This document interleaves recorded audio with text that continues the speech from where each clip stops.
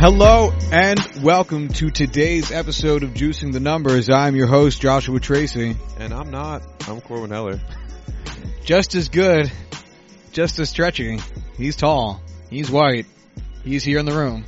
Corwin Heller. Yikes. What an intro. Today we're going to be talking about the recent inductees to the MLB Hall of Fame. These have been known for a while, but we figured, the induction ceremony just actually happened over, I think, Tuesday? Yeah, it was a weird day. Very recent. Yeah. This is, so I guess last Tuesday, since that's yesterday for us as we're recording this on Wednesday the 24th, whereas this was a week ago for everybody else. But regardless, there were how many inductees? I didn't count. 7? 7 inductees. Okay. We had Mariano Rivera, Harold Baines, Edgar Martinez, Roy Halladay, Mike Mussina, Lee Smith, and that was it, just 6. Aha. Yeah, I have a lot of baseball reference tabs open. And you just assumed they were all for this? I definitely did. And one of them was not. So it threw me off. So yeah, 6. So, I figured we could look at each of these individual players, talk a little bit about their actual stats, their careers. This is we're not going to go too deep into the stats side of this. This is our Monday episode where we keep things relatively light. And then I actually also have pulled up the 2020 Hall of Fame ballot. Ooh. So we could look at that too. We'll look at the first year editions and talk about some stuff that's surrounding that part of the conversation, as I'm sure, having peeked at it, there will be something to talk about with it. And we will predict whether or not Barry Bonds will get in. We definitely randomly. will. I'm pretty sure it's his birthday today. Sure. Happy birthday. I'm going to look this up while you do that because I don't know why, but I was looking at Barry Bonds this morning. Like naked in the shower? Or? Yes, exactly. Yeah. Oof. Don't get me hot and heated. Are there showers that man can conventionally fit into? If I can fit into a shower, he can fit into the shower. It's true. It's very true. You guys are basically the same build. Exactly, yeah. Me and Barry Bonds. Indistinguishable if you put us next to each other. His pirate years. Yeah. But, still not that close. It's Barry Bonds' birthday. He turned 55 today. Yeah, good for him. Yeah. I don't think he's on... Barry, if you're listening to this, yeah. Happy birthday. Yeah, fair enough. Let's get into it. All right.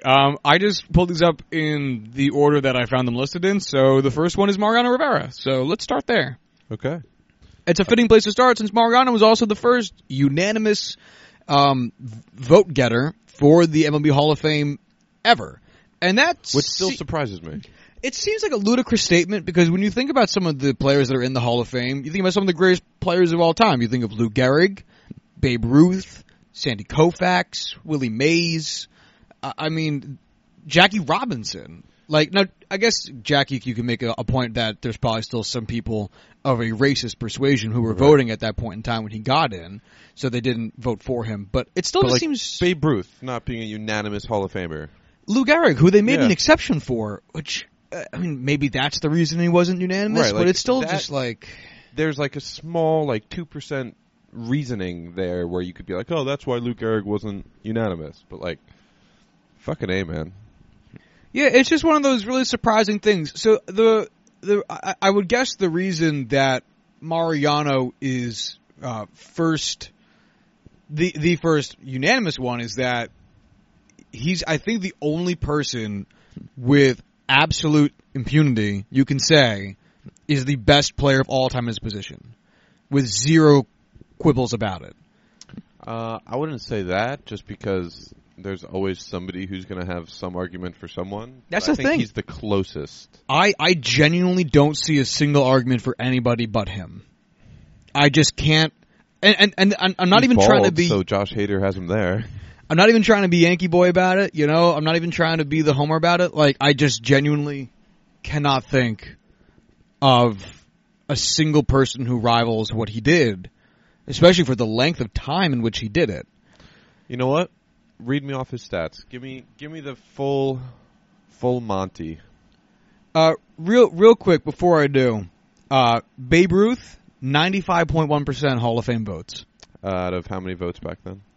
Well, 95.1%. I don't have the... Okay. Yeah. Well, like I want to He's know. missing Like, 4.9% of the votes. but I just want to know, like, was it like one guy who voted no? Oh, it's actually right underneath it. 226. So like 2 dudes, 3 dudes voted no. I guess what's 1% of 200? So that's 2.5. So yeah, just about 2 to 3. Two I don't and a know how half that dudes. would work out, but yeah. Oh well, I think you. No, I was thinking MVP votes. It doesn't matter. So what was the total amount? 226 ballots. So Oh, you know what he could have been? 223 divided It by was probably left off of 226. some ballots. Yeah, that's probably true. Yeah, that's probably what it was. Because you only get 10 votes. Can you imagine voting for 10 people ahead of Babe Ruth? You'd be really fucking stupid. Especially because you can't even say like, well, we gotta get these people who were gonna fall off the. This was the first year. Yeah. It was the very first year of the Hall of Fame. So no, you didn't. Yeah. Ty Cobb also on that ballot, 98.2. That's a high water mark. I wonder what. Now I'm just curious about who got the most before Mo. So 98.2. That's really fucking high. I'm not seeing many others in the 90s here. That might actually be the most up until now. What's funny is I'm sure that this came up. Hank Aaron got 97.8. I'm sure this came up when Mo got in before we talk about this. Johnny Bench got 96.4. Mike Schmidt got 96.5. Oh, Nolan Ryan got 98.8. That's really high. But yeah, so I'm sure this got brought up before, but I just can't think of these names for this conversation. Cal Ripken Jr. got 98.5 as well. Yeah, I'm gonna go ahead. There's a few 97s now. Greg Maddox got 97. And anyway, it doesn't matter. So Mariano Rivera's stats. We're just going to do career stats since this is kind of the forum for it being the Hall of Fame discussion. He finishes his career with 56.2 wins above replacement. Which seems low. It's exceedingly high. He's a relief pitcher. Right, but I feel like if you don't look at just him being a relief pitcher, but if you look at him and the impact he's had for, well, the Yankees and for baseball, and the level in which he played, and the level in which other players have done similarly and gotten like double the amount of wins above replacement, I feel like 56, whatever it was, is low for that impact. It's not only because it's just so hard to accumulate wins above replacement as a relief pitcher. Right, but what I want to say, which I'm explaining poorly, is it shouldn't be that hard for relief pitchers who are that good to get. Okay. Now, yeah, no, I'm now with you. I got it. So anyway, 56.2 wins above replacement. He finishes his career with, let's go with some useless ones, 82 wins and 60 losses. There you go. 60 or 16? 6D. 6-0. Although, again, it's just a as irrelevant as it kind of is for starting pitchers, it is absolutely so useless. Yeah, for relief pitchers. He had a 2.21 lifetime ERA. He played in 1,115 games, of which he started 10. Oh, all his rookie year when he was a starter. That makes sense. He closed out 952 of them, accumulating 652 saves. He pitched 1,283.2 innings. All right, so let me just ask you this. 1,283.2 innings. How many home runs did he allow in his career? I thought you were going to ask how many home runs did he hit, and I was like, I don't Zero. think he hit any. I think he has 1 RBI from when he walked with the bases loaded. How many total innings? 1,283.2. It's going to be a tough guess. Yeah. I know. Like, I'm going to guess something, and it's just going to be so off. I feel like I'm going to guess super low, so I'm going to guess 100. You actually guessed too high. No. 71. In 1,200 innings? 71. And 11 of them came his rookie year. Fuck. Yeah. So if you take out that one season, which is like by far his worst season because he was like trying to be a starter and it wasn't going well. Yeah. Like his 5.51 ERA and his 11 home runs. Like you take that away, in the 18 years that followed, he allowed 60 home runs. Like, I wasn't into baseball, and I genuinely wasn't conscious of baseball during his peak. I really only ever caught glimpses of his final season, and I feel like this is the same boat as Albert Pujols, as I mentioned before, where it's like, I just don't value the greatness of Mariano Rivera because I just wasn't there to see it happen. And that's what's crazy to me is that, like, I wasn't there to see a lot of it. I remember Mo because, like, he played until 2013. So, like, when he retired, I was 19. So I have very good memories of Mariano Rivera. But the thing that still blows my mind is that he was doing it for so much longer. Like, his rookie year was my first year of life, 95. And I don't have, like, a good conscious memory of him until, like, I don't know, maybe like 03, 04 is when I think I can start remembering baseball players. Like 8, 9 years old. Yeah, around there. And it blows my mind that he was doing it for earlier than that. Right. Like, yeah. Fucking nuts. Anyway, he also has a lifetime 2.76 FIP and a ERA plus lifetime of 2.05. Holy fucking heck. His 952 games is the all-time record. His 652 saves for anyone. Really? Any pitcher, I should say. Right, I was going to say, yeah. His 652 saves is the all-time record, and his lifetime ERA plus of 2.05 is the all-time record. Could you pull up the all-time leaderboards for saves to see how far off an active pitcher is? Ooh, an active pitcher, okay. Saves leaders. All time. Yeah, let's see. Because I think Craig Kimbrell's the highest active, but I don't think he's really that close. I feel like the only person who is both young enough and good enough to do it is like an Edwin Diaz. So apparently Francisco Rodriguez is, and I didn't realize he was still pitching. Oh, because he's not active. Maybe he just hasn't formally announced his retirement. When was the last time he pitched? 2017. Okay, he's not playing anytime soon. No, that's why I was so confused why his name was in bold. It might be in something, like it might just be like a different league. Like he might be playing that's overseas a good point. And stuff like that. So there's a chance he could come back, but he's not. Right, and that's why I think baseball is the only sport where really the official retirement does mean something, because you hear about players coming back all the time because they'll go to Japan or Korea or the DR, like whatever. Anyway, the next person who I know is pitching is Craig Kimbrell at 339 career saves. He is currently 31. Oh, I was going to say 29, but yeah. And so that puts him 313 shy of tying Mariano Rivera. Do you think he's going to get that in the next 4 years, per se? No. Since it took him 10 years to get the first half. Yikes. Yeah. That's the other thing, is Mariano pitched for 19 years. How old was he when he debuted? I have his stats page up, so I could just look at it. I was going to say 44. Or, sorry, I'm 25, sorry. 25, yeah. 43 he retired. Okay, so 25. All right. So 18 seasons? 19 seasons. Okay. Yeah. After that, Fernando Rodney, who's just way too fucking old. He is 42. It's not happening, Fernando. Kenley Jansen's way down there. Jose Valverde's still in the league? I don't think that's true. Please don't let that be true. All right, now hold on a second, because I am questioning. So he retired in 2014, or at least that's when his last professional game was pitched, which makes a lot of sense. So Jose Valverde is a relief pitcher, okay? He has 288 career saves. That's more than Aroldis Chapman. He played for 12 seasons. He's 32nd on the all-time saves list. How much do you think his career wins above replacement is? How many saves? 288. He led the league 3 times. 288. I'm going to say it's a quarter of that, so I'll say no, because he's nowhere close to Mariano. I'll say an eighth of that, so I'll say 25. 11.5. Yikes.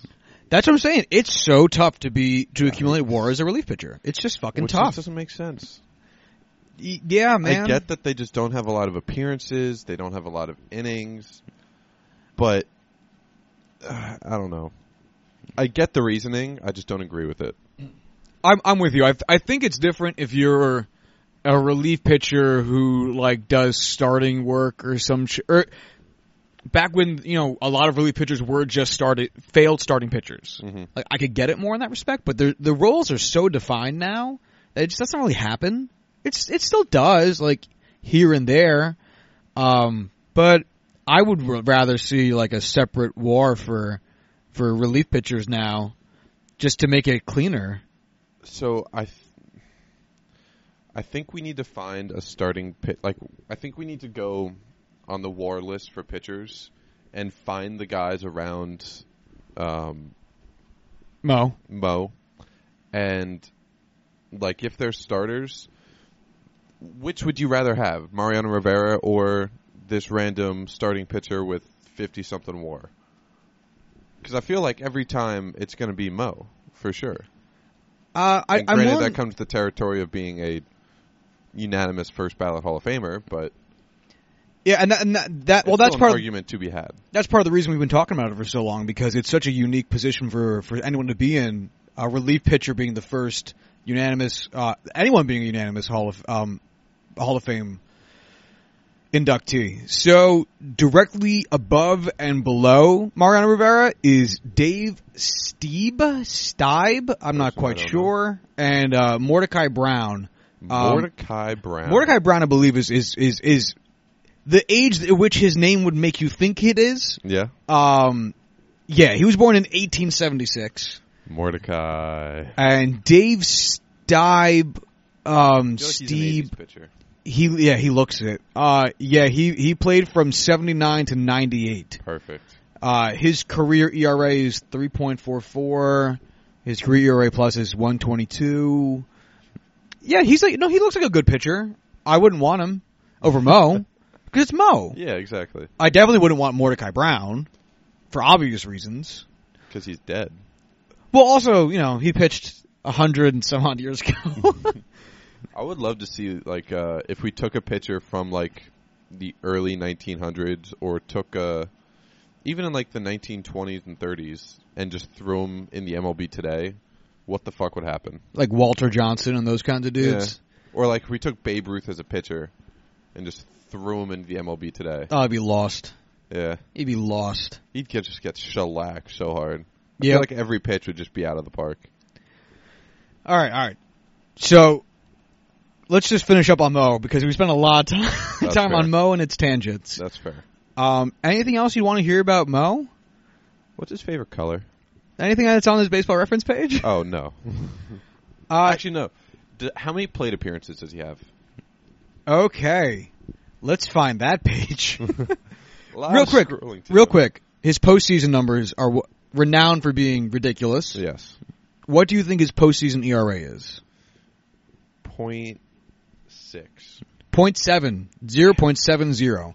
Damn. In his entirety of his postseason career, he has allowed 11 earned runs. Which is batshit crazy. Isn't it only like 2 home runs, too? 2 home runs. Yep. I remember one of them very distinctly because it broke my heart Oh. in 2001. Oh, Mo, I loved you, even though that happened. He pitched in 96 games. God, he's just a postseason giant. So, he had 73... No, he's a postseason Yankee. Huh? Fuck out of here. No, sorry, he actually only had 4 plate appearances. In his entire career. And only 3 at-bats. Okay. So, wait, he got walked? Well, that's what I'm saying. His only career RBI, if I recall correctly, was on a bases-loaded walk. To win the game. I think for his, 100th save or some shit. Do you think that pitcher, seriously contemplated, hanging himself that night? There was almost an instance of seppuku there. Yeah. He doesn't have a single hit. He has 1 RBI, 1 walk, 1 strikeout, nothing else. So, Mo, Hall of Famer. Are you asking if I'd put him in Agree? the Hall of Fame? Yeah. Yeah, I think that I would agree with Mariano Rivera. Well, I have to ask because of the next name I'm going to read. Is it Mike Messina? Harold Baines. Okay. This is going to be a discussion because Harold Baines was not voted in the traditional sense. he was voted in via the Veterans Committee. And the Veterans Committee is renowned for being bad at their job. Okay. Can you explain this process to me? So basically what the Veterans Committee was, and this was instituted, I don't remember when, but the goal of it was to give recognition to players who had fallen off the ballot or didn't get a chance to be on the ballot in the first place. And was one of the results of like those baseball players from like the late 1800s, early 1900s who were around in like the baseball zeitgeist to get an opportunity to be on the initial ballot, right? So it was a way for for this committee to go through baseball history, find maybe under-recognized, under-deserving players from past years of the game and give them a new opportunity to get into the Hall of Fame that way. Do you know what their process was? Or, like, who is on the committee? The only name I know for sure is on it is Joe Torre. Okay. Let me look it up. So I feel like this is something that could be so heavily criticized just because they are looking for these guys that are not well known and not really someone that the average fan would know. And that might be the reason why don't want to say vast majority, but a large number of people are outspoken about them being bad at their jobs. Maybe, I don't want to say just because they are stupid, even though most people are, but maybe they're just a lot less informed than guys who are paid professionally for being historians of baseball and doing excessive amounts of research into these players to determine their, not eligibility, but their merit for becoming a Hall of Famer. So, it actually, it's weird because I'm guessing it started very much so around the beginning of the Hall of Fame because its Wikipedia page is very much so intertwined with the Hall of Fames. However, some pieces of information taken from it, in July 2016, the Hall of Fame announced a restructuring of the time frames to be considered with a much greater emphasis on modern eras. Today's game, 1988 to present, modern baseball, 1970 to 1987, golden days, 1950 to 1969, early baseball, 1871 to 1949.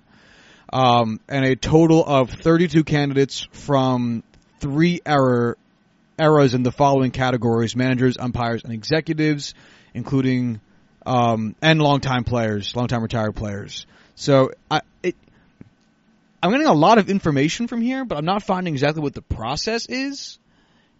It's been heavily criticized in the past because what ended up happening was that there's a lot of weird players in the Hall of Fame because a lot of people who voted in the Veterans Committee would just pick their friends that they play baseball with. Really? Yeah, so there's like a lot of dudes from like... How well like publicized and documented is that? Very. Really? Very, yeah. So there's a lot of dudes who played baseball in like the early 19-aughts to 20s who have like 6 career WAR who are in the Hall of Fame. Just because their friends who were much better and were voted onto this committee wanted them in it too? Doing them a favor? Yep, exactly. Do you know where I could look into this information further? I'm going to try to find some for you, but I love it when you do work for me so that I don't have to. Oh yeah, Dirk all over me, baby. All of Dallas is cringing right now. Who's Dallas? Dallas Mavericks legend Dirk Nowitzki? No, it was okay. Who is Dallas? Oh, okay. I'm the dumb one. We know this. There's some great names I came up with here, and I'm just so tickled by them, including Epa Rixey, and I'm not even sure who that is, but we're gonna find out. Epa Rixey. What position does Epa Rixey play to you? Oh, Epa Rixey is like a very short, like a 5'7", $135 center fielder who just had crazy range. He's a 6'5", 210 pitcher. So the exact opposite of what I just said. Yeah. Nice. It's funny because like I looked up just out of curiosity worst Hall of Famers, expecting I get because I know I've come across some of these like just perusing through Baseball Reference. But I never had the forethought to save any of them. But the ones I'm finding on like these like worst players in the Hall of Fame thing, is a lot of like borderline guys. So Like guys Phil who Rizzuto, really? Get out of here. Phil Rizzuto definitely deserves to be in the Hall of Fame. Get out of here with that. Is that a Yankee? Maybe. Why don't you shut up about it? All right. No one asked your opinion. I mean, we have this podcast together. You most definitely asked for my opinion. Let's get to Harold Baines because now we've gone on a whole nother tangent. You're right. So Harold Baines has 38.7 career wins above replacement. He finishes he had a 22-year-long career. He played in 2,830 games. He had 2,866 hits, so just shy of 3,000. 384 home runs, 34 stolen bases, and 34 caught stealings, which is hilarious. 1,628 RBI, 1,441 strikeouts, a career 289 batting average, 356 on base percentage, 465 slugging percentage, 820 OPS, good for a 121 OPS plus. He has 6-time All-Star, 1-time Silver Slugger. Yeah, that just sounds like Hall of Very Good to me. This is Hall of Fine. Yeah. This is a very good career. I would not put this in the Hall of Fame. I don't think I would either. Granted, I never watched Harold Baines play. Neither would I, but I don't think that should be an excuse. Right. I feel like the numbers should speak for themselves unless there's some aspect of your game where it really... So, like, I love bringing him up, but Matt Chapman, he has fantastic offensive numbers. Not Hall of Fame offensive numbers yet, but his defensive skill is so fantastic, it almost overshadows his offensive ability. I don't think Harold Baines had that. Harold Baines was a DH. So that's the thing that really chaps my ass about it, to bust out of that old-ass expression. Yes, sir. Is that Edgar Martinez, who we're going to talk about in a second, it was his 10th year on the ballot. And the reason it took so long was because there was this huge debate over whether or not a DH should get on into the Hall of Fame, since he only played half the game, right. quote unquote. And at least a strictly DH, not someone who had to move into it. And that's despite the fact that Edgar Martinez is considered one of the greatest DHs of all time. Right. Harold Baines gets in via the Veterans Committee the same year after Edgar Martinez had to fight 10 years to get into it, in his final year of eligibility, after a huge debate with having significantly better numbers.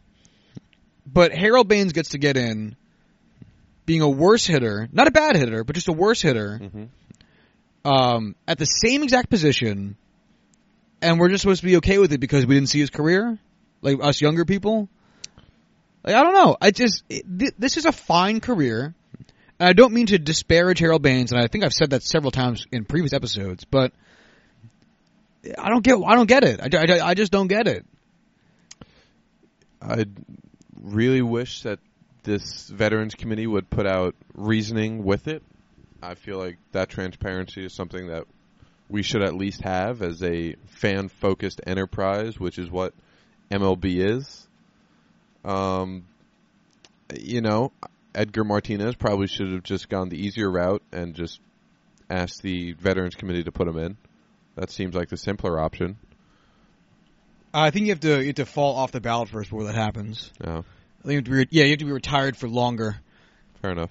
But so Harold Baines essentially went through his full he had this time on the ballot and didn't get in, and then the Veterans Committee was just like, nah, you're good. Pretty much, yeah. Cool. So I don't like the Veterans Committee.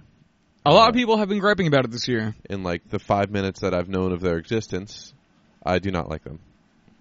I also think that if Harold Baines gets to get in for being a no defense, all offense guy, Omar Vizquel should get in for being an all defense, no offense kind of guy. Yes. I love Omar Vizquel. What about Andrelton Simmons? Well, his offensive game is increasing, but if he keeps up his defensive game, then he's going to be Omar 2.0. Right, but do you think that would be enough to warrant him at least being on the ballot?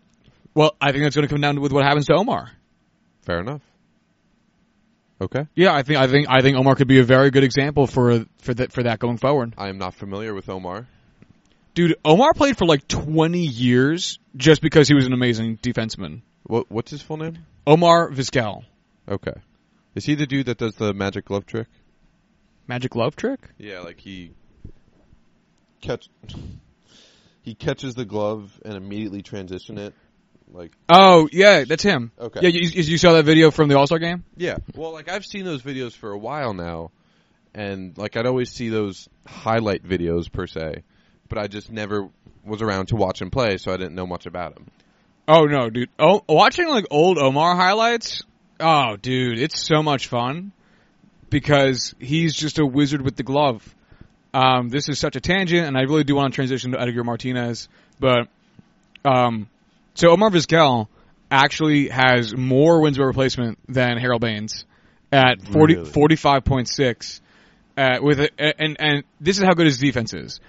So Harold Baines finished with an OPS plus of 121. Mm-hmm. Omar Vizquel has an career OPS plus of 82. Holy shit. 82. What's his D-WAR? I'm going to get to that. He played for 24 years based on defense. Yeah. Defense. That's hard to do when you're just doing it on offense. He played from 1989, his age 22 season, to 2012, and his age 45 season. His D-WAR is 29.5. Jesus Christ. Yeah. That's hard enough to be positive, let alone 29.5. Yeah. Yeah, he's just super fucking good. He's in his age 40 season, he accumulated 2.3 D-WAR. Holy shit. Yeah, no, Omar is fucking legit. 11 gold gloves. Wow. Dude, I love Omar. I really want him to make the Hall of Fame. I think he should. With those numbers, I looked at that and was like, okay, that should be enough to get you in the Hall of Fame. Because it shouldn't just be offensive numbers that get you in, which is what it usually is. That's what I'm saying. So let's transition over to Edgar Martinez. Edgar Martinez was a lifetime Seattle Mariner. We didn't do our vote. Oh, would you vote for Omar, Harold Baines? I would not. Neither would I. Edgar Martinez, Hall of Famer. He had 7 All-Stars, 5 Silver Sluggers, 2 batting titles. Oh, I didn't read out Mariano's accolades because it's fun. Mariano Rivera, 13-time All-Star, 5-time World Series champion, World Series MVP, ALCS MVP, All-Star Game MVP, and 5-time Rolaids Relief Pitcher of the Year. I love that Rolaids still does that. Yeah, go fucking figure. Anyway, Edgar Martinez finishes his career with 68.4 wins above replacement, a lifetime OPS plus of 147. He played for 18 seasons in 2,055 games. He had 2,247 hits, 309 home runs. He stole 49 bases. He had 1,261 RBIs. His lifetime slash line is 312, 418, 515. Good for a 933 OPS. I already read his OPS plus. And his primary position was DH. Now, this is a Hall of Fame DH. This is a Hall of Fame DH. 68 wins above replacement as a DH. Right. His final season of batting, he hit 263, 342, 385 for a 92 OPS plus. So down a little bit in his age 41 season, but his age 40 season, in 2003, he was an All-Star and a Silver Slugger with a 141 OPS plus. 40 years old, All-Star, Silver Slugger, fucking nuts. I wish I had better words to express my emotions there, but we know the struggles with that. He led the league in games played once. He led the league in runs scored once. He led the league in doubles twice. RBIs once. He led the league in batting average twice. He led the league in on base percentage twice, and OPS once, and thus OPS plus once. So very good career. Very much a top hitter in all of MLB for a very long time. Yes, for a very long time.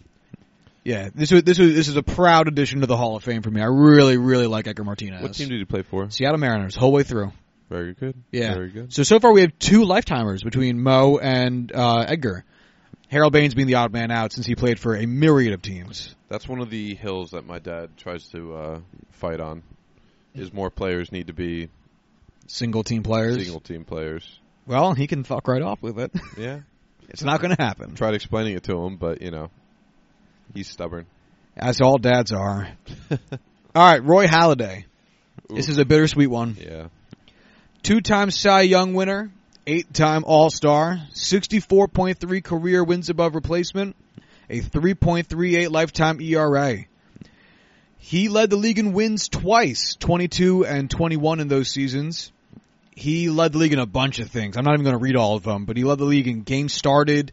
He finishes with 67 career games in an era when that's just not done. 67 complete games? 67 complete games. You said career games. Oh, my bad. Complete games. I was going to say, that's probably not a lot of games. 20 of those being absolute shutouts. Damn. He has 2,749.1 innings pitched. He played in 416 games. He has a lifetime ERA of 131. Sorry, ERA plus of 131, a lifetime FIP of 339. And he finishes with 2,117 strikeouts. What do you think? He's one of the guys where, like Mo, I didn't see him at his peak, but I very much knew who he was and knew of his greatness even though I wasn't into baseball. And in my own little world, in my own personal Hall of Fame, I think that should be enough. If I know how great someone is without watching the sport and without understanding it, but I know if you ask me, who's the best pitcher in baseball right now, I could be like, it's probably Roy Halladay. That's very much, very good credit towards my Hall of Fame vote. Yeah, I'm with you on all fronts. I also didn't spend much of my life watching him. He was with Toronto up until 2009, so I must have watched him pitch, but, I was never much one. Up until, 2014 or 15, I didn't really pay attention to players on other teams much, unless it was the Red Sox, and I just loathed them. So I remember him because I remember the complete games, but I don't remember specific games watching him pitch. But I always remember him being one of the guys. Do you think of him as a Toronto Blue Jay when you think of him? Yeah, absolutely. Because I think of him as a Philly. Which is funny, because he only played 4 years in Philadelphia. Right, as but that was the end of his career. That's exactly. That's what I was going to say. It was only 4 years, but those are the last 4 years, so right. I'm not surprised. Plus, we're a little closer to Philly than we are Toronto. Just a smidge. You know what? There's actually a decent chance I saw him pitch in person. Really? We went to a bunch of Phillies games as, that age range, and I just didn't give a shit back then, so I didn't really pay attention to who was pitching. But there was, a decent chance I saw him pitch at some point. That's awesome. I wish I remember seeing him pitch if I did, but, I know what you mean. Yeah. I know what you mean. That's okay. He's a very interesting combination of old school pitcher with all the complete games and modern pitcher. So what, does he have your vote? Oh, absolutely. Yeah, same. This was an easy one. I think he probably ended up getting in on the, I think this was his first ballot. I also believe that. I think he got more votes than he would have otherwise because of his right. untimely death with the plane crash, but at the same time, binary thinking, if you are or are not a Hall of Famer, at some point on some ballot, Roy Halladay's a Hall of Famer. Right. Yeah. All right, then let's take that to your favorite person on this ballot, Woo-hoo. Mike Mussina. Yeah. He was a 5-time All-Star, a 7-time Gold Glover. He had the unfortunate luck of never winning a World Series. He bookended Yankees World Series by being there from 2001 to 2008. The Yankees having won in 2000 and 2009. He spent all of his time in Baltimore and New York. He pitched in 270 games, a lifetime ERA of 3.68, lifetime WAR of 82.8, just fucking massive. He finishes with 2,813 strikeouts, which is a whole bunch, 3,562.2 innings, which is just God so many, though only leading the league one time, his final year in Baltimore. He has a 1.23 lifetime ERA plus, and he ended up his career with 57 complete games. Yeah, you know what? Real quick, you know what's interesting here? Yeah. How many 20-win seasons do you think he has? One. Yeah. His very last year. That was a total guess, but... Yeah, just one. I'm looking at it, and there's a whole bunch of, like, high teens, a bunch of 18 and 19, but yeah, one single 20-win season. Which you can't really blame on him. Oh, no, of course not. But that's just so weird since he's such a great pitcher on great teams. Mm-hmm. So, go figure. Yeah, if he would played for, I don't know, Baltimore his entire career, I'd be a little more like, okay, yeah, that happens. But for his entire career with the Yankees, only having, granted, it weren't the Yankees' best years, but still only having one 20-win season. Kind of weird.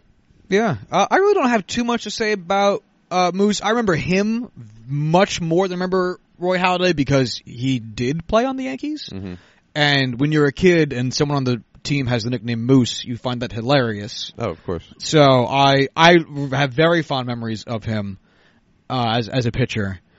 So I remember when I was older finding out how great he actually was and being like, oh, wow, that's cool. Because when you're a kid, you don't realize this shit. Right. So he's very much so in my memory, which is nice because it's nice to have memories of the people who make the Hall of Fame. Right. So yeah. He has my vote. I actually will abstain from this because I feel like I am too biased. Like, even before I started watching baseball, I've told this on the podcast many, many times. My dad grew up with Mike Mussina in their small hometown. Doesn't have the greatest memories of him after Mike Mussina, got his fame, got his recognition, and coming back to that small town wasn't always the nicest person to some of the younger fans, and that stuck with my dad. He wasn't, he never held back about those feelings to me when talking about Mike Mussina, when he'd be sitting on the couch watching a Yankees game. So I feel like I'm a little too biased because I've known of Mike Mussina long before I knew Mike Mussina was a Hall of Fame level pitcher.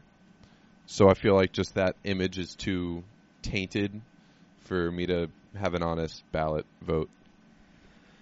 I can respect the abstention. Let's just truck right along here to a name that we both probably don't recognize nearly as much because he retired when I was 3. Lee Smith. I have absolutely no idea who this is. Lee Smith was a pitcher, most notably for the Cubs. That's the hat he's wearing in his Hall of Fame plaque. I guess we should say Mike Mussina has no team insignia on his cap because he split his time so evenly between the Orioles and the Yankees. Mm-hmm. Mariano Rivera has a Yankee symbol on his hat since he was a career Yankee. Edgar Martinez has a Mariners symbol on his hat, career Mariner. Harold Baines, despite the fact he played for a million teams, actually does have a team symbol on his cap, Chicago White Sox. Roy Halladay? Roy Halladay also does not. Yeah. So this might be a little bit inside baseball / reality TV-ish, but apparently his wife and the Toronto Blue Jays organization have had some beef, and so she decided to not honor his plaque with their symbol because of it, and instead said that because he loved both teams he played for so much that she would put a blank cap on his head, which I feel is from a third party not involved perspective, it seems kind of shitty. But she's also his wife and would know best. Right. But word around the campfire is she felt slighted by some set of actions that the Blue Jays had towards her at some point in her life. And this was her reconciliation. Yeah, I mean, I feel like at the end of the day, it's not like he still has a bust in the Hall of Fame. I feel like cap logo is one of the least important details for that. Pretty much. Yeah, it might be a bigger deal for her and her family, which, I can't speak to, but it's not something that really matters all in the grand scheme of things. No. So moving back on to Lee Smith. He was a pitcher. He was a relief pitcher. He played for 18 seasons with the Cubs, Red Sox, Cardinals, a half a season with the Yankees, Baltimore, the Angels, the Reds, and the Expos. He pitched from 1980 to 1997. He has a lifetime ERA of 3.03, a lifetime WAR of 28.9, 1,251 strikeouts, 478 career saves in 1,289.1 innings, an ERA plus lifetime of 132, and FIP of 293. 7-time All-Star, 3-time Rolaids Relief Pitcher of the Year. I mean, I feel like He's third all-time on the saves leaderboard. Right. I'd say yes to this. I'd vote him in, but it feels weird, especially following up from Mariano Rivera. I feel like that would have hurt his chances even more. Just like being on that same ballot and having to have your stats compared to Mo's. Well, Lee Smith is also a Veterans Committee ballot. Because, like I said, he retired in 1997. So he's been on the... I'm surprised that he hasn't gotten in then. Because looking at those numbers, third all-time there, 3-time reliever of the year. This is where I think the Veterans Committee comes in handy. Right. Because now that relief pitchers are getting valued a little bit differently, like when Lee Smith retired, he did have the most saves in history. Because Trevor Hoffman and Mariano Rivera came after him. Right. So this, I think, is fine. Don't get me wrong. I don't have anything against the purpose of the Veterans Committee. I just, from what I've heard about their history in the past, literally in the past 20 minutes, No, you are right to be suspect of them. Yeah.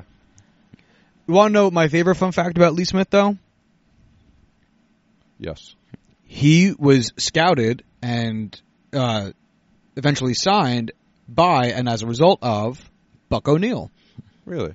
Yes, one of the main proponents of a long-standing member of the Negro Leagues, both as a player and eventually a manager, and he was eventually a huge part of the founding of the Negro League Baseball Museum.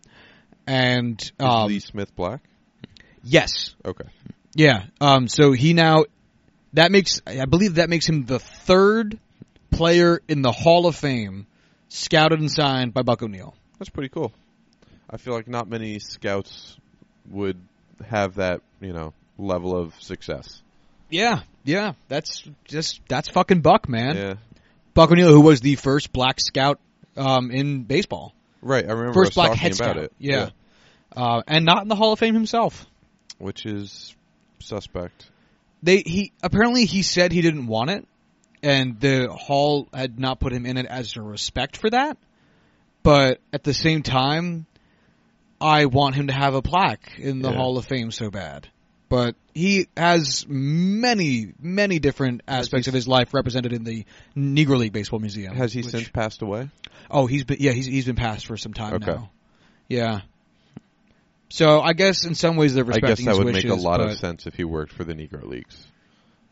That kind of math just didn't work in my head. Yeah. Anyway. So that's it for this year's inductees into the Baseball Hall of Fame. What's your vote on this? Oh, I would vote yes. Okay. I would vote yes because he very much so, from what I can gather, because I didn't watch him, obviously, but from what I can gather from looking at his stats, is like he was a pretty modern relief pitcher.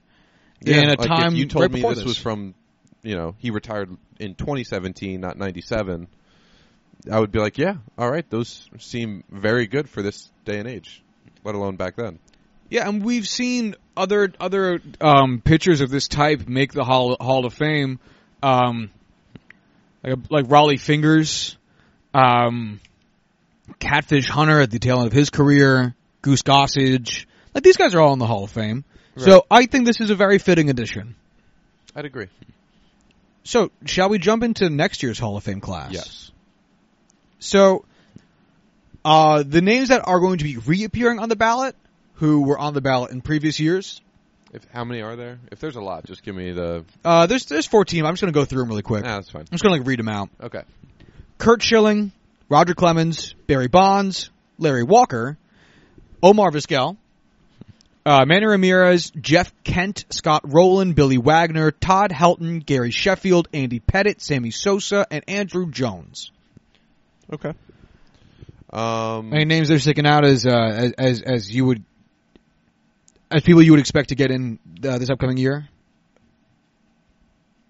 We talked about Omar. I'd like to see him get in. I'd like to see Barry Bonds get in. Mm-hmm. Curt Schilling and Roger Clemens, I think, are both on the edge there.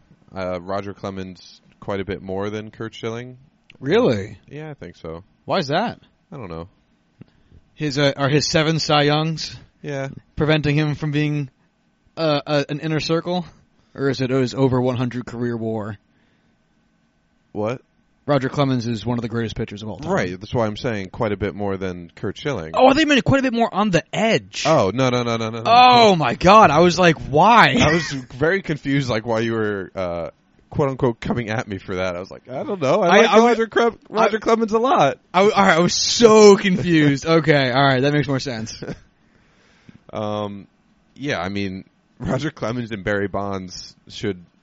Granted, I they're know the inner circle steroids, Hall of Famers. Yeah, I know it's like steroid is still a bit of a taboo in Hall of Fame voting, but they're two of the best players of all time. Like, yeah, it's really silly, especially since we know everyone was on steroids. You know, fucking everybody. Fuck you, Bud. Bud Selig, man. Fuck that guy. Fuck Selig. Yeah, Curt Schilling, Barry Bonds, Roger Clemens, all. I think will get in eventually. They're all in their 8th year of eligibility, so they're going on this trip together. So what? You have 10 years total? 10 years total. So they also have next year if they don't get in. Sorry, I should say 2 years from now if they don't get in this coming year. They're 3 guys based on career alone. I would like to see in. I don't care for Curt Schilling as a person, but career wise, if we're going to keep the Hall of Fame as kind of an asshole, little bit. Omar, as we said, I'd like to also see in. Manny probably won't for the same reason as Sosa. Steroids. Gary Sheffield, I think, also has a steroid past in there. I genuinely don't remember. I think he does. But he's a guy I also would like to see in there. Andy Pettitte also has a steroids past. He's a guy I would like to see in there. I feel like Andy Pettitte is on the level of Hall of really good. I think he might be too. I'm not going to be like distraught if he doesn't get in, right? Because if you said he's close but not quite there, I go, yeah, fair. Okay, sure. You'd like to see him in, but there's a lot of arguments against it. Yeah, and I can buy most of them. Yeah. Andrew Jones is a guy I would like to see go in because he was such a great player for such a long time. But at the same time, we can get more into him when this comes up next year. So we have 6 new members of the ballot. Ready? Yes. Derek Jeter, Bobby Abreu, Jason Giambi, Cliff Lee, Rafael Forcal, I'm not sure, and Eric Chavez. I think the first 3 will get in. I don't think the other 3 will. I'm very interested. So Derek Jeter, let's just do high level shit. Right. 72 career wins above replacement, a lifetime batting average of .310, 3,465 hits, and an OPS plus lifetime of 115. Rookie of the Year, 5-time World Series winner, 14-time All-Star, 5-time Gold Glove, 5-time Silver Slugger, World Series MVP, All-Star Game MVP. I will admit, I think Derek Jeter has been a bit overrated for some of the things that he's done in his career. I do think he's a first ballot Hall of Famer, though. I think so, too. I think that's fair. I think his defense especially gets overrated now that we have defensive metrics. Not that his defense wasn't fun to watch and because decent. I think that's why it was overrated, because it was so exciting. Yeah, the jump throws that he turns are now almost routine. Right. But those are his. Because everyone saw him do it and was like, fuck, I want to do that. And it's a great way of doing it. Yeah. It's efficient. He's going to be first ballot, easy. I'm actually genuinely curious if he will be the second unanimous vote. I don't think he will. I'm not sure. I don't. If you made me pick like what percent you think it's going to be that he'll get in via unanimous vote, I'm torn. I'll say 40%, but I feel like it's high enough to be 40%. Just because he has such a, this career is insane in terms of his success as an individual and the teams he was on. Mm-hmm. He's not he's not like a unanimous greatest at his position because he's a shortstop, and exactly like Mo was, and I can feel comfortable using that as my argument. But I feel like he's just such an easy dude to pick because of his team and individual success. Doesn't help that he's so likable. Yeah, and he's also a very personable dude. Yeah. So I'm not saying it's going to happen. I'm not going to be surprised if he gets 92% of the vote or even 78% of the vote. What I was going to say was I feel like he's going to get in with something like 92% of the vote, where there's still a vast majority of people are saying Derek Jeter is a first ballot Hall of Famer, but there's still enough there where it's like there's some people who aren't super crazy about him. So let's go to Bobby Abreu. Oh, real quick, yes or no? I think we both said yes for him. Yeah. Bobby Abreu, 60 career WAR, 2-time All-Star, 1 Gold Glove, 1 Silver Slugger, 2,470 hits, 128 OPS plus. Yeah, it's a Hall of Famer. I like Bobby Abreu. I also like Bobby Abreu. I'm gonna say not this year. I'm going to say very much so not this year. I think, I could see him being like a 4, 5, 6 year guy. Yeah. I think when I think he'll stay on the ballot for sure. So he'll get the above the minimum mandated 5%. But is it really only 5%? That's tough, and you'll see why in a second. Because you only get 10 votes. No, as we get into some of the other players on this list whose names we did not recognize. Fair enough. Jason Giambi, this is an interesting one. 50.5 career WAR, 2,010 hits, a 139 OPS plus, 1 MVP, 5-time All-Star, 2-time Silver Slugger. Jason Giambi has an MVP award? Yeah, he won it when he was in Oakland. Holy shit, I didn't realize he won it then. His MVP season, he had 664 plate appearances, he got 108 runs, 170 hits, he had 43 home runs, a triple, 137 walks, which led the league, a .333 batting average, which shockingly didn't lead the league, a .476 on-base percentage, which led baseball, a 187 OPS plus, which led his league. That's his That's his MVP season. His next season after that's even better, but I'm not going to read off all those numbers. I'm not going to be surprised that .333 didn't lead the league because Ichiro was there. It's a really good point. Yeah, it's a really good point. So what do you think of this? So now this is interesting because he is also a DH. So he's not as good of a DH as Edgar Martinez was, going by some of the more conventional numbers. But he wasn't a DH his entire career. He was mostly a DH for most. He played some first base in Oakland. He did. He did, and he played first base in New York too. But he played a lot of time. Actually, I think it splits it up for us. So I should be able to look at it real quickly. Where did you start in defense, my friend? Appearances. Here we go. He had 1,307 first base appearances. Oh, actually no. 595 DH appearances. So that's actually a lot. It's very different. Yeah. So I was going to compare him because he's worse as a DH I don't want to say worse, but he's not as to Edgar Martinez's level as a DH. But he's better than Harold Baines. Yeah. So he also has that steroid past. Oh, fuck, that's right. Yeah, I forgot about that. And I think that's going to keep him off for quite a while. He could be very much so what the precedent is with Bonds and Clemens. Like if they get in, maybe he follows a year or two after that. I would hope it takes longer than that, just because if it takes this long for Barry Bonds to get in, I feel like Jason Giambi is several steps back from Barry Bonds. He is, but the only reason it's taken Bonds and Clemens so long is just because of the steroids. Yeah, so I think once that Band-Aid gets ripped off, you'll have more of these steroid guys who kind of start flooding in.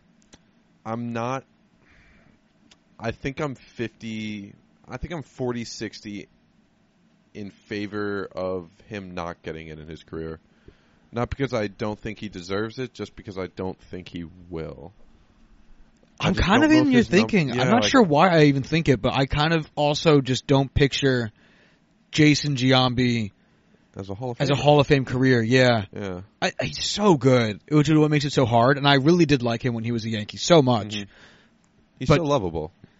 Yeah, he's a nice dude. For I just can't picture him as being, and this is such a nonsense argument. I just can't picture him being in the Hall of Fame. Maybe because when you watched him on the Yankees, he was never he was one of the best, but he was never the best player on the Yankees. He was always behind Jeter and A-Rod and all these other huge name guys that he was just kind of overshadowed a little bit. So what's funny is I thought he retired in 2008, and he retired in 2014. Which makes sense because he's on the ballot now. But he got traded from the Yankees in 2008. That's probably why I thought he retired. Yeah. So, yeah, anyway. Let's go to our next guy, Cliff Lee. He won a Cy Young, 4-time All-Star. He has an ERA title, 43.5 career wins above replacement, 1,824 strikeouts, 143 wins. No, I don't know. One really great season, I don't think is enough to really get you in the Hall of Fame, and I don't think the rest of his career was enough to warrant it. And so this is what I'm saying by 5% is actually going to be tough, because if you get 10 years of career service in the MLB, which is the minimum allotted amount to be considered for the Hall of Fame, they usually just put you on the ballot. Yeah. And Cliff Lee pitched for 13 years. And do you really have to play for 10 years to be able to be eligible for the Hall of Fame? Outside of extenuating circumstances, like, although I think Lou Gehrig played for more than 10 years, but also Sandy Koufax, I don't think. Oh, did he? There's a few guys who didn't. There's a few guys, I forget who, but there's a few guys who didn't play for 10 years that got in due to, like, medical problems. Right. Oh, no, it was Lou Gehrig they waived the 5-year wait time so we could get him while he was alive. But outside of that, 10 years of service. Okay. So I actually think Cliff Lee might fall off the ballot in his first year. Oh yeah, I'd agree with that. And it's only going to be more of my point for these next two guys. First is Rafael Forsal for call. Rookie of the Year, 3-time All-Star. He won the World Series in 2011. He is a shortstop with 39.4 career wins above replacement, 1,817 hits, a career OPS plus of 96. Yikes. Off the ballot in his first year. Yeah. Yep, but he played for 14 years. And last but not least, Eric Chavez, 6-time Gold Glove, Silver Slugger, 37.5 career WAR as a third baseman with 1,477 hits and a career OPS plus of 115. Off the ballot in the first year. Yeah. Maybe not first year, but not staying on for very long. I think he's gone his first year. That's fair. I'm not going to stand here and argue against that. Yeah. It's just going to be too tough, especially with the names getting added on this year in Jeter, Giambi, and Abreu, who we can argue about whether or not those guys will get in, but one thing's for sure, they will get votes. Yes. So that means less votes to go around, and I just don't see those last two guys getting in, staying on for a second year. So go figure. So I was thinking of this when I brought up when we're talking about Giambi and Ichiro being around, I don't know exactly how many years until he is eligible for the ballot, but do you see him as being a first ballot Absolutely. unanimous guy? Unanimous will be tough because he hit singles, and people are going to say, well, he didn't hit home runs. Well, he didn't hit doubles because people suck. Yeah, people are dumb. That's a very dumb argument. It's a stupid fucking argument. But at the same time, we see that kind of shit for like literally every player ever. Yeah, So that's true. That's The fact that it's taken us this long to get a single unanimous player. and that's what Yeah. I'm saying. Like, you get stupid arguments from stupid people, or someone's going to say, "Well, he was great up until like those last 2 years, like in Miami," or something. Yeah, And that's people gonna, fucking so stupid. yeah, exactly. So I think he's going to be a first ballot for sure, but Right. I don't think he'll be unanimous. Do you have a player in mind that you would say is you very would fucking words you would very much argue will be a unanimous player after this? I would pick Jeter off the bat. Right, as you said. Yeah. Outside of Jeter, it's going to be a stretch for me. I'm trying to think of who else would be like duly eligible soon, and I'm not sure if Mike Trout keeps this up forever. Then Mike Right. Trout. What about like Albert Pujols? I was thinking Pujols. I don't think he'll be unanimous. Just because of the fall off. That defense is never part of his game. It's true. I'm trying to think. That's the thing. I'm trying to think of bad reasons. Mm-hmm. Because the thing is, if I had my ballot in front of me and I was voting, Well, I would Mike pick Trout's Albert. from New Jersey, and players from New Jersey never work out, so he Of course, clearly never can't do. be Hall of Famer. But it's tough because, like, you want to say that, like, I would vote for Albert Pujols, but you have to sit here and try to think of what are some dumb reasons someone wouldn't vote for Albert Pujols. Right. And so that's what I'm trying to do with all these people. And so it's tough because, like when Pedro was up for a Hall of Fame ballot, I would pick. He is in the Hall of Fame, but I would have picked Pedro. Like, he'd be on my ballot, and I don't know why anyone didn't vote for Pedro. But there's a percentage of voters who did not vote for Pedro, and I do not understand it. So, I don't know. Unanimity is such a weird topic now that it's happened. That's a word I don't even think I could possibly say if I tried. That's okay, pal. I got it for both of us. Thank you. So I just don't know who to even consider because, like, Ken Griffey Jr. was thought that he could get it, and he didn't because people didn't vote for Ken Griffey Jr. He's a fucking So- kid, man. I just don't. Do you have anyone in mind? Mine was Albert Pujols. I figured he's a great choice. He's man, well loved Thinking too. about it, like World Series wins. yeah, like on the pitching side of it, I mean, the best pitcher of you and mine, our generation, is Clayton Kershaw for sure. But I could definitely see reasons why people wouldn't want to vote him in. His first year. I don't know. It's hard to say. Like you said, like there's always something for someone. CC Sabathia. This is going to be a tough one. Yeah, I don't think he gets in unanimously. I don't think unanimous either. I'd love to see that for Right. obvious because I'm a huge Yeah, of CC course. fan, but I don't think it's going to happen either. But it's interesting because he has a lot of the conventional stats under his belt. Right, he has the counting stats. Yeah, in addition to, he's got the Cy Young, he's got a World Series, he's got that stuff. But he also does have, he has the 3,000 strikeouts. I don't think he has his 250th win yet, but he's close. Or he got it and I forgot know. already. But regardless, Um, he'll make an interesting case. Yeah, I mean, I think he's definitely a Hall of Famer. I Yeah. don't know if he gets in his first year or not, especially because... Depends on who has on the ballot at that point. Right, exactly. So, we'll see. I don't have anyone else that's jumping out to mind, though. Yeah, me neither. I guess Ichiro would have been my guy, too, along with Pujols. I would hope Ichiro would get at least a very high 90s percentage, but What do you think of Alex Rodriguez? well, Is steroid that stuff. waiting on Barry Bonds? Yeah. Now, granted, by the time he's eligible, the Bonds and Clemens decision will have been made, Right. Because he won't be eligible until they've fallen off the ballot or gotten in. Right. But we'll see. He certainly had the career for it. Yeah, I don't know, man. It's tricky stuff.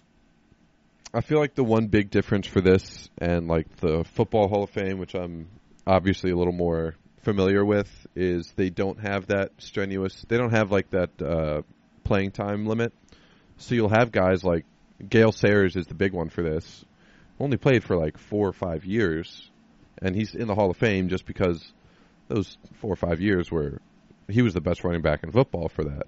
Right. So it's weird thinking about where in baseball you have to have minimum 10 years. Right, and you have to have the longevity of a career, not just have a really high peak. And that's why whenever we bring up certain players and you ask if they're in the Hall of Fame and I say they don't have this counting stat, and it's because when the minimum requirement's 10 years, the counting stats actually mean something. Right. Which is, I understand, crazy and stupid to mention a player's wins, or a player's hits total, but because 10 years is a minimum requirement, you end up skewing the average of those counting stats in favor of them being high, and makes it something that needs to be looked at. So it's a very different animal. So Gale Sayers, just going completely off tangent and going to a different sport, had 5 seasons playing more than 2 games. He is a 4-time Pro Bowler, a 5-time first-team All-Pro, led the league in rushes and rushing yards twice, yards per attempt once, yards per game 3 times. Let's see, his full career, 68 games, 991 rushes for 5,000 yards and 39 touchdowns. And he was basically Barry Sanders before Barry Sanders. So very, very good. Very, very good. I never heard of him until it was brought up that Gale Sayers was a Hall of Famer who only had 5 good seasons and really only played 5 seasons. And then I watched a 15-minute highlight tape of his, and I was absolutely blown away. So, I know this is a baseball podcast today, but you should go watch Gale Sayers. Real quick, because I'm just looking up Hall of Famers now. You ever heard of Candy Cummings? Nope, but it's a fucking hilarious name. It's a great name. Hall of Fame name, by the way. Hall of Famer. Wow. He pitched from 1872 to 1877. 6 years. He's in the Hall of Fame. That's ridiculous. Now, there's a reason. I'll get to that in a second. Because I've noticed that he's the all-time leader in walks per 9. Seriously? 0.5. Holy fuck. I also believe that this is the point in time when a walk required 9 out of the zone pitches. Wait, seriously? Yeah. That used to be a thing? Yeah. Are you fucking me? No, I'm not fucking you. When the fuck was that a rule? Oh, dude, early baseball rules are it's an unrecognizable game. What the fuck? Can we do an episode on this? Yeah, we can try. Yes. All right, I'm pumped. The reason he's in the Hall of Fame, invented the curveball. Okay, that's something you should get in the Hall of Fame for. You invented one of the most popular pitches. My favorite pitch. I'd put him on the first ballot Hall of Fame for sure, just because of that. God, imagine going up there in 18-3, only ever seeing 60-mile-an-hour fastballs, and some guy throws a ball that looks like it's going to take your head off and then lands at your feet. Yeah. I'd have a heart attack. Yeah. No, I don't know. Honestly, I'm surprised they didn't ban him from the game because of it. It'd be like seeing a plane. Yeah. Yeah. I can't fathom it. A quarterback in football throwing what their version of a curveball would be. Where you throw a ball and it curves around a defender. How many... it's not even a good question to ask. How many innings pitched do you think he had in 1872? I don't know. 497. Holy shit. In 1 year? Yeah. Wow. He pitched enough innings for someone's entire career. He pitched enough innings for if any starting pitcher pitched that in 2 seasons, those are 2 seasons in which they are likely to have led the majors. Anyway, I'm just going to read you off some of his stats. This is just hilarious, and then we will end the episode, I promise, because it's been a long one. So his rookie year, 23, 1872. He pitched for the New York Mutuals. Good. 33 wins, 20 losses, a 3.01 ERA. He pitched in 55 games, finished them all. Started them all. I was going to say, holy shit. 53 of them were complete games, so only didn't finish 2 games. 3 of those were shutouts. He led the league. He led all of the majors with 497 innings pitched. He led up 604 hits. Also led the majors. He led up 347 runs, only 166 of which were earned. What? Yeah. I mean, I guess they were playing with, like, cardboard gloves back then, so. He led up 2 home runs in almost 500 innings. What? Because there's no home runs back then. No one hit home runs. They played in open fields. Those are probably those are probably like inside the Parkers. He only had 31 walks, only had 45 strikeouts. There was a year, hold on, in 1875, he had 416 innings pitched, and he led all of the majors with 82 strikeouts. What the fuck? Nuts. He faced 2,251 batters. Forget taking a pitcher from back then and putting them in today's game. Imagine putting, like, a Mariano Rivera back in this time. Yeah, I don't even know. I don't even want to know. Let's end the show. Okay.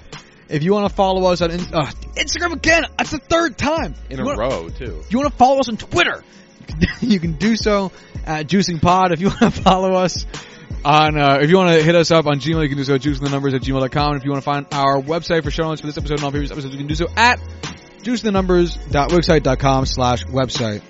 And until Thursday, y'all have a good one. Bye.